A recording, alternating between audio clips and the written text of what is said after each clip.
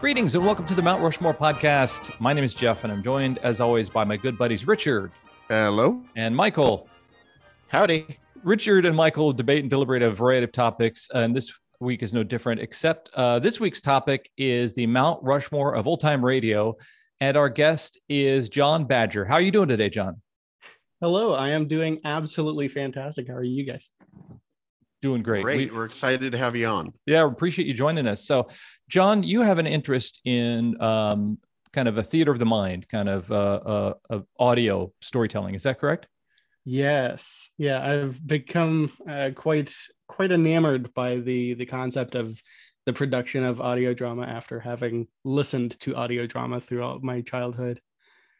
And I will say that I might be the certified old fart in this crew. Richard and Michael are a decade or so younger than I am, but John, you're even younger than we are. So let me ask you, what pulled you into this world when maybe your contemporaries might be enjoying more more contemporary entertainment choices? Well, I mean, we're currently going into the age of podcasting, right? Or we're in it, but you know, as a kid, I grew up listening to, I don't know if you're familiar with the show Adventures in Odyssey. No, I've never heard of it. But that was a program that I listened to as a kid, and that's still going on right now. But I was listening to that, and then my grandparents had given us a cassette tape collection of the series Let's Pretend. And that's where kind of my passion for audio drama grew.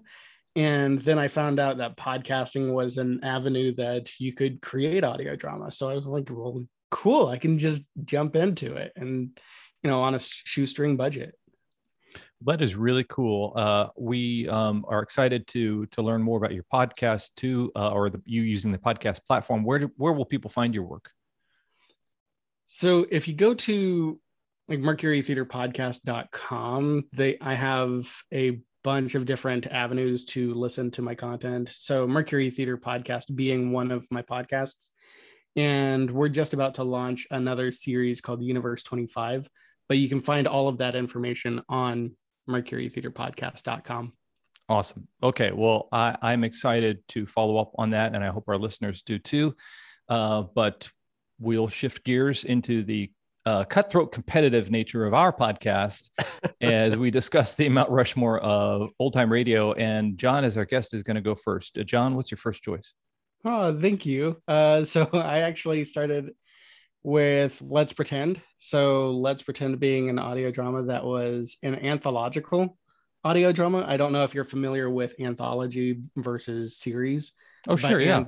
Yeah, so anthology being every episode is entirely different from the other ones, and they did a lot of episodes that eventually became Disney creations. Like Disney didn't make most of their stuff original. It was like Cinderella and all of these other stories that came from something else, and Let's Pretend was an avenue that they were making radio content. So yeah, it was essentially Disney movies before Disney movies, but in audio format. And I always remember the actors at the end of every episode, they'll say who they like, their actors' names. It was pretty fun.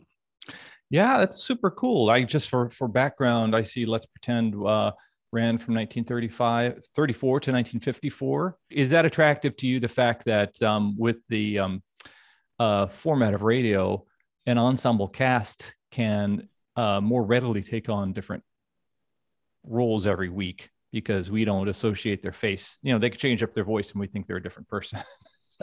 Yeah, you're not looking at it and thinking, oh, hey, that's Liam Neeson based off of their face, because he could potentially make a different voice. Mm-hmm. But yeah, that's a fun way to do it. And also, you're not limited to what you look like, right? So you can sound like one thing and look like another thing, and people are quick to dismiss people based off of their appearances.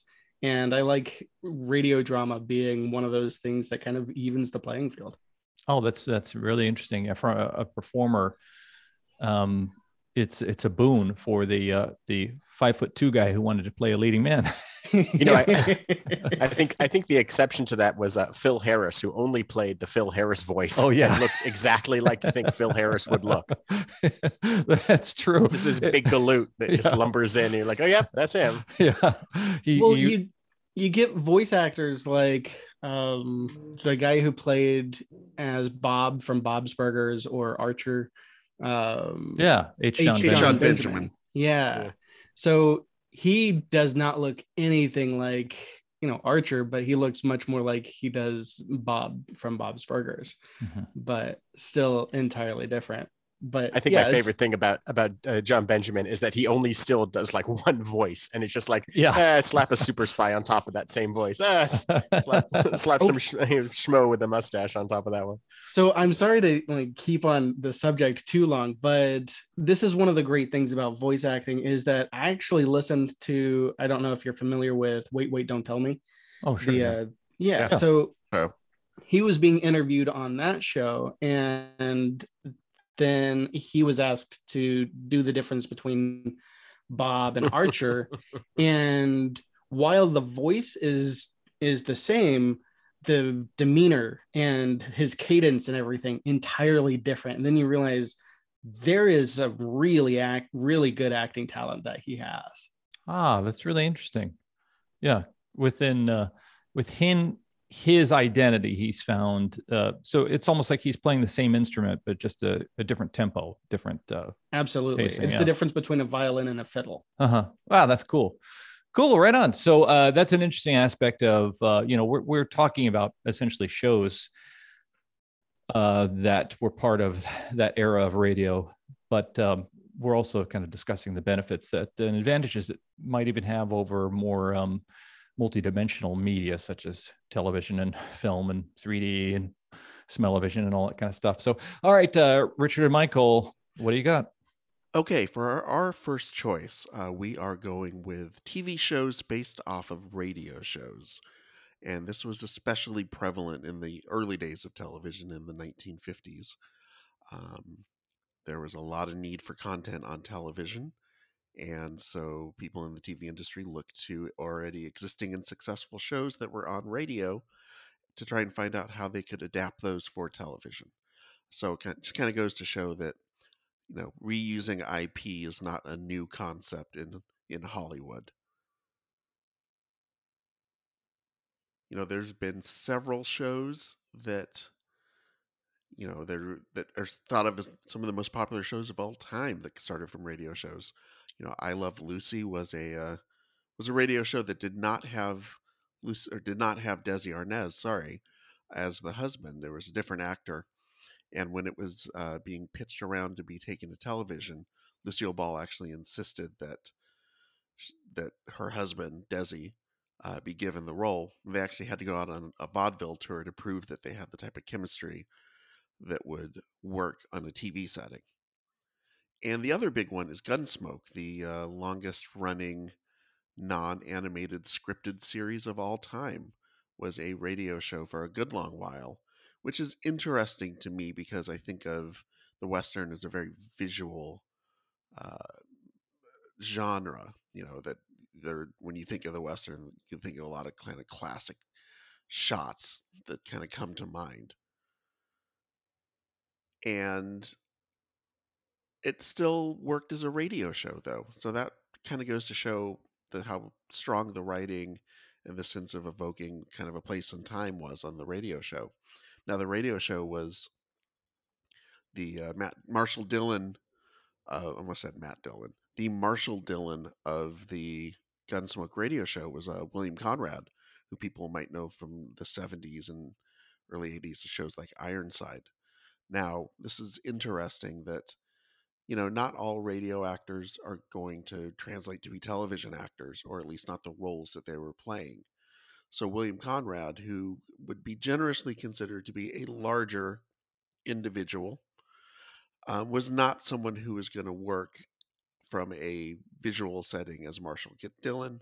So that's why James Arness comes in and he kind of looks the part and he gets the role for television. So that's our first. I think too, we're also at a stage where we're seeing podcasts kind of tentpole things translate to like TV again. So things are going back and forth. I'm thinking of like a favorite of mine, Song Exploder, which has like a Netflix show, which I don't enjoy as much. And I think you just often have that issue too, where something that works great as a podcast or as a radio show doesn't necessarily translate. And like Song Exploder on like Netflix is fine. I mean, it's doing basically the same thing, but it's really about the creation of a song and less to me about like capturing the image of the person, what they feel about it. And it's like, I don't really want to see what Michael Stipe looks like talking about the song. I just want to hear all the bits and pieces that go into it. So like, it's interesting to me to see like, oh, at some point, podcasts are just going to be exploited or, it's not exploited, but like pushed to another medium to be commercialized, The moment that really hit me hard was when, I don't know if you're familiar with with Prairie Home Companion. Oh, sure. Yeah. But so Garrison Keillor was the main character or the main person for that show. And I had listened to Prairie Home Companion for years. And then I saw a book cover that had the picture of Garrison Keillor. And I had in my mentally, I thought that he looked like not Harrison Ford, but but somebody entirely different. Yeah. And then you see the picture of him and it's like, oh man, it kind of shattered that glass, right? Yeah, but like an owl person who had been left out in the rain for a decade or yeah. Well, it almost serves him right, because I think it was silent films. There's plenty of tales of leading performers in silent film, and it's kind of chronicled in Singing in the Rain, whose appearance was very heroic or attractive. And then when talkies came around, their voice did not match the picture. So I think that even happened before the radio folks who couldn't make the transition to TV. So that's super fun. Okay. What's your second one, John Badger? Oh, back to me already. Yeah. Okay. So the next one I have is The Shadow. You probably have heard of it, maybe. So sure. I was wondering when you said Mercury Theater, if we were going to get any Orson Welles. Yes, we are going to get to some Orson Welles. Yeah. So this is actually when he was 22 years old, and he gets he essentially, as his character, has this ability to make himself invisible, and in so doing, he goes over to where villains are doing villainy acts, and then he'll kind of exploit them and like mentally. So he makes them think that they're like hearing things and they go crazy or whatever. But it was crazy to hear that as a kid. And some things aren't necessarily like kid shows, but and I don't think that one was a kid show. It was just appealed because it's that the audio drama and that I love so much. Yeah, that's when you're talking about performers who in radio are allowed to portray roles that they might not be cast as in a more visual medium like film or television. Welles was legendary for being booked 2 or 3 times within an hour for live radio shows. And I think in his autobiography, talks about him taking an ambulance from one studio to another so he could get there more quickly. And he would often walk into the studio and the director would hand him a script and whisper into his ear, 80-year-old Chinaman. And that's all he would know about the role before he would perform it. But he was in such demand due to his precocious versatility. I mean, gosh, can you imagine being 22 and having your own stage theater first and then your radio theater second? So that's some audacity there, John Badger, Mercury Theater podcast. It's an homage. It's not shoes that I'm trying to fill. Of course. Yeah. Okay. Richard and Michael, what do you got? I'm going to kind of stick within that realm of this thing that happened in the 1920s called the Silent Night portion of old radio, where a bunch of stations would, because of the lack of power and wattage, they'd kind of shut down so you could let other stations be potentially picked up from far away. So they'd go through this thing where, they'd stop playing for a portion of the night just so you could still tune in your radio to see if you could pick up other stations and other broadcasts from as far away as possible. Because if you think about back in the old time radio days in 1922, there was only, I saw an estimate, there was 60,000 radio sets in the entire United States. By the next year, there's 1.5 million. And then by 1935, 2/3 of homes in the country had one. And that's just like this expansive growth. You kind of think of cell phones in the same similar way, where at some point it was only, doctors on TV that had them in their cars. And then all of a sudden 10-year-olds have these $1,000 computers in their pockets, but I don't know. I just love the idea that a radio station would voluntarily turn off their broadcasting so you could hear someone else's signal.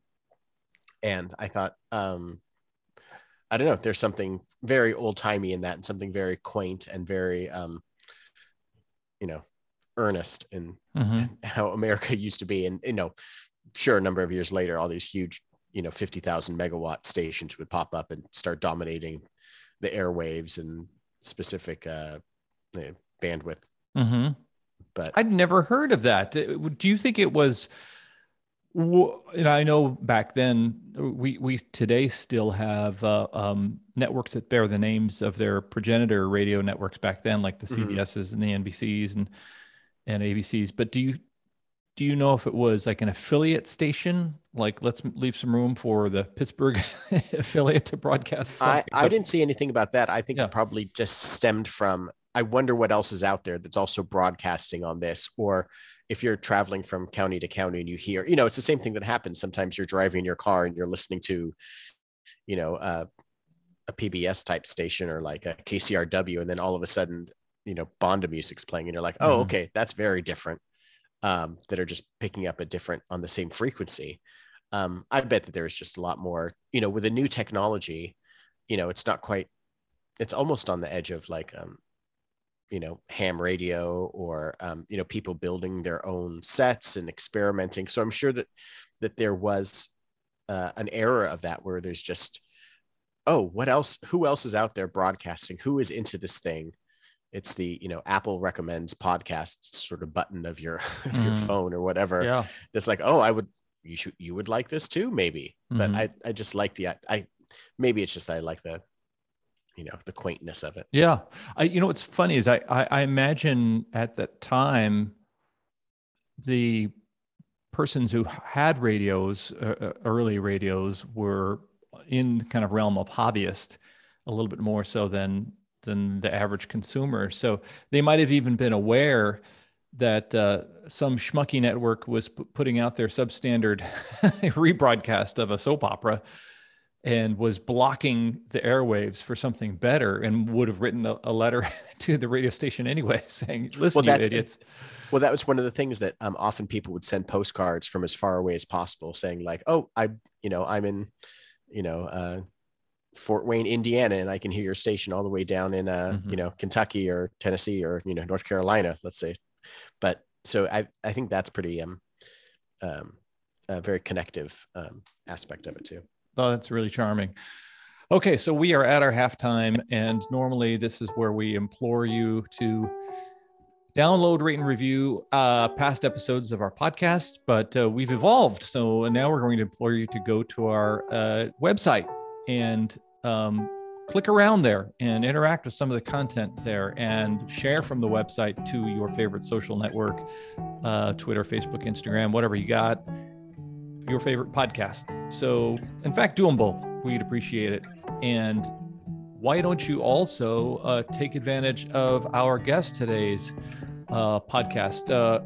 John, tell the kind folks, if they've just been tuning in now, switching over from another radio program, tell the kind folks where they can find your work. Thank you, Jeff. Great to be here. So I actually was on your website earlier today, and this is actually a really great website. So definitely award-winning. It's the award-winning website. It is a good website. Malware awards. Yeah. Thank you very much. That's very kind. So my content is found on mercurytheaterpodcast.com, and theater is both ways. The way is R-E, not E-R, but you can spell it either way. It's fine.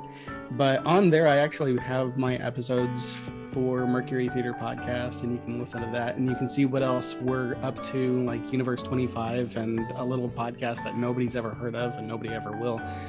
But all of that stuff is on mercurytheaterpodcast.com.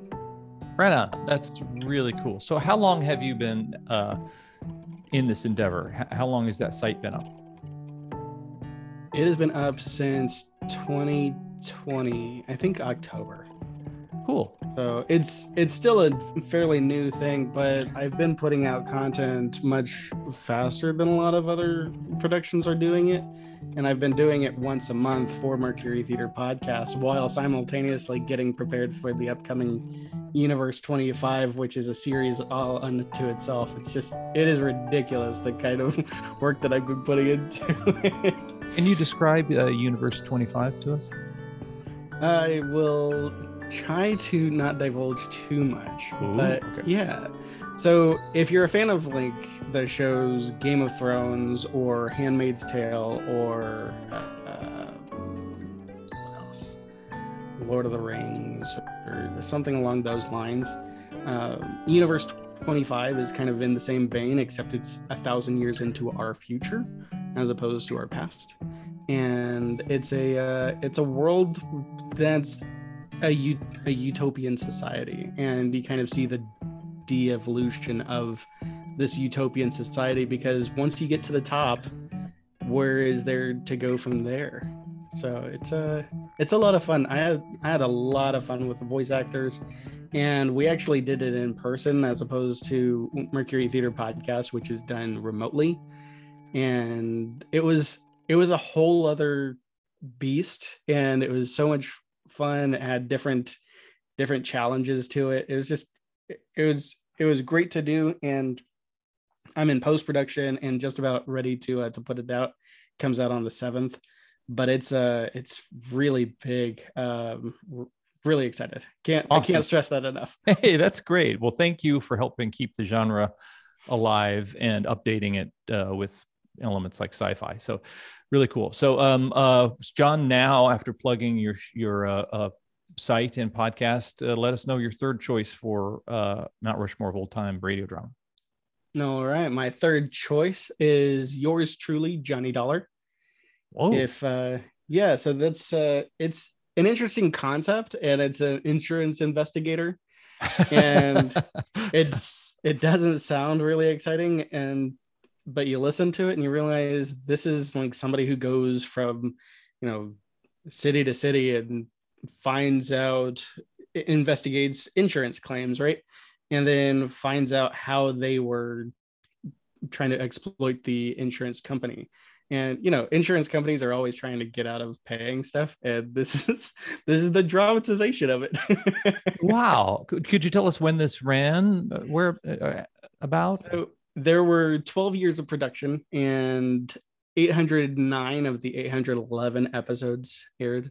But it was really interesting because if you listen to any random episodes, you'll realize that Johnny Dollar is always somebody different, and it's because they had, I think, 8 different voice actors who played Johnny Dollar over the 12 years. So they spent anywhere between a few months to several years being the voice of Johnny Dollar. It was really interesting, and the dialogue is pretty clunky in that they hadn't really quite figured out how to describe stuff without saying straight up what it is that's going on. Mhm. And I've been trying to go in the other direction and, you know, kind of show, not tell what's Okay. going on, but as much as you can with audio dramas. It's a really interesting obstacle that you run into as an audio drama creator, is that you have to make sure that everything is written so that somebody hears it, as opposed to just being told what's going on.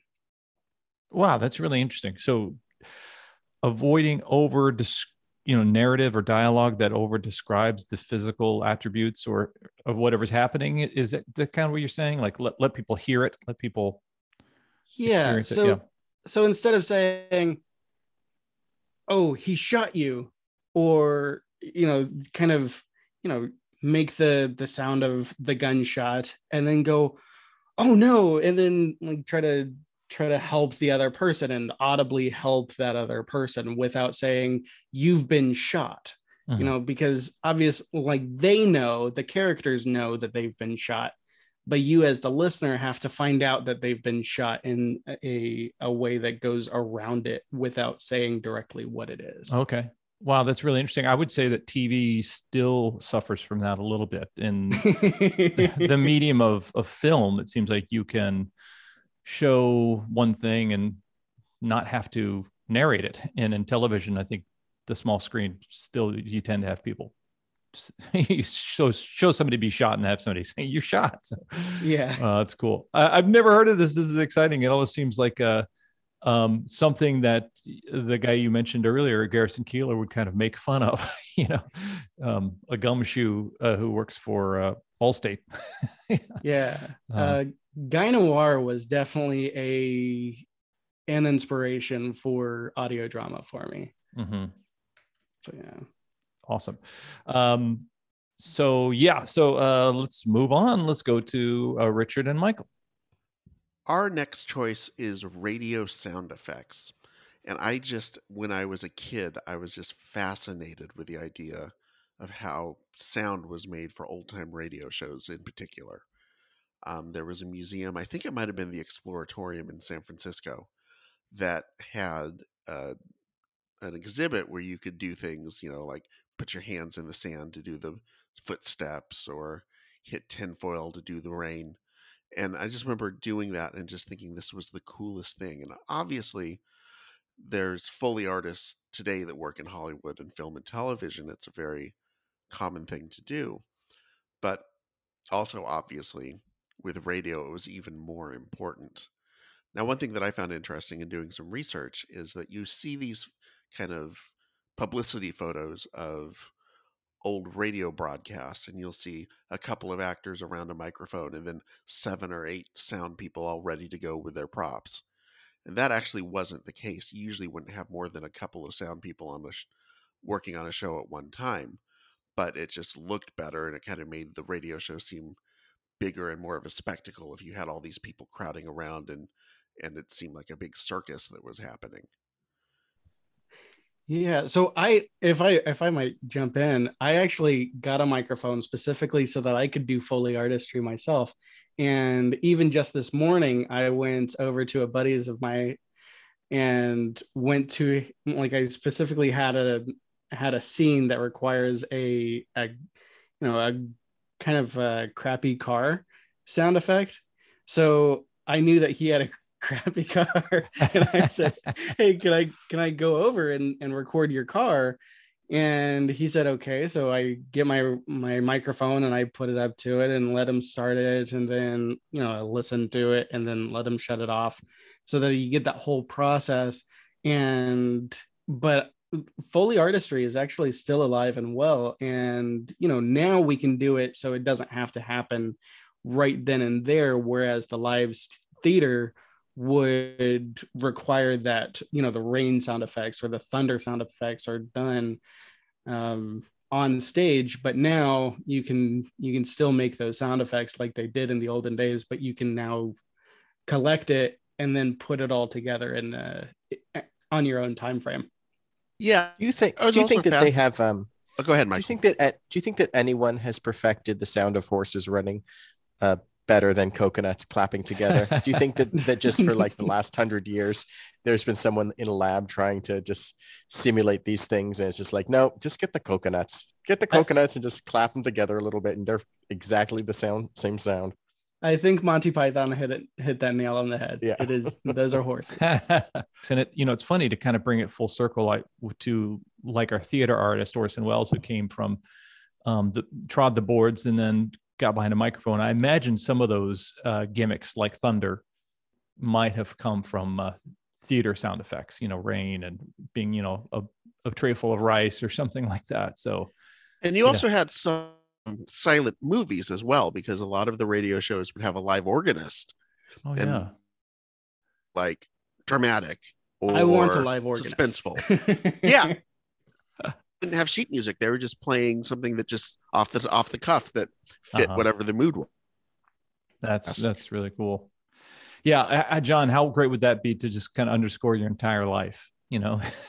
Yeah, just walking out the door, you have a sound like to have a sting, and then have a sting when you're getting in the car. Yeah, that'd be great. All right, so John, we are now at your fourth and final choice. So let us know what you're going to wrap up this category of Mount Rushmore old time radio drama with. All right, so sticking in the same vein of audio dramas of yesteryear, and it is my last but not least, is Mercury Theater on Air. And you mentioned War of the Worlds, and that was their most famous episode. Most of their episodes went by unnoticed, but this is the audio drama that was heard around the world. And in that, it depicts an alien invasion, and some people heard it and supposedly thought that it was true and in real time. So because of the way that they had created this, I don't know if you've heard the episode, but it's quite compelling for the time frame. And there was a specific scene. So you remember the video, you've probably seen or heard the audio from the Hindenburg going down. Yeah. Oh, sure. The humanity.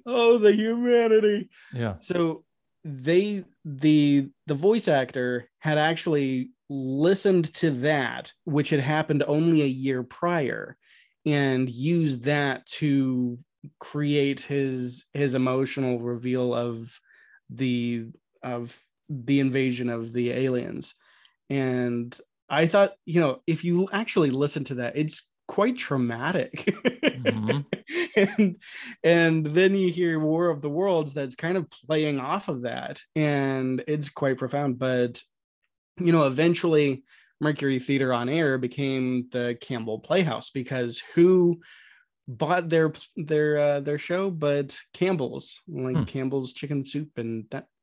But yeah, so that was all done by Orson Welles, and it's a really great concept of that, the audio drama, summarizing all of that. I think in our October 14th episode of last year, Michael chose War of the Worlds for the Mount Rushmore of Panics. Michael, do you remember, wasn't there something where people missed the first part that said, dear listener, this is just a dramatization, because people were tuned into another competing radio show, and then they found out it was a rerun, so they tuned over to War of the Worlds?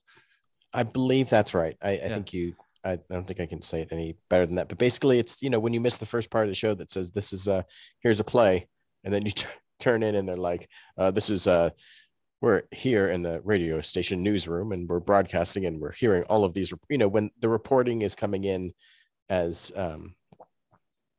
as realistic as it's described, it's very different than like, Hank, what are we gonna do now? Mm-hmm. I'm gonna fight these aliens. I don't know what this is.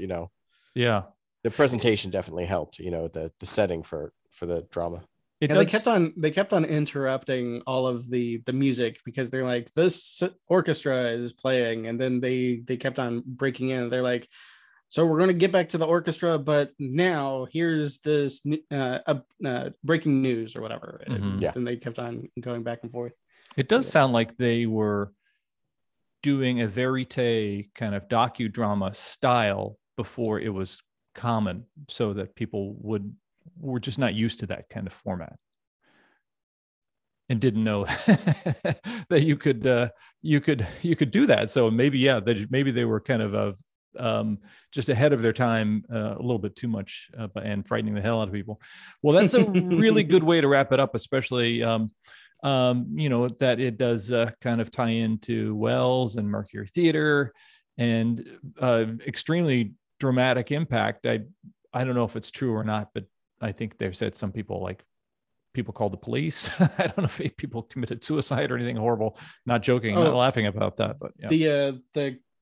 The National Guard had reported for duty and they hadn't been called.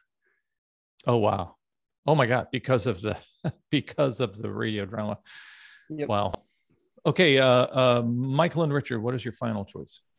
Well, our last one isn't a drama, but it is dramatic. It was the FDR fireside chats from the kind of late 30s into the early 40s that covered 11 years of his presidency.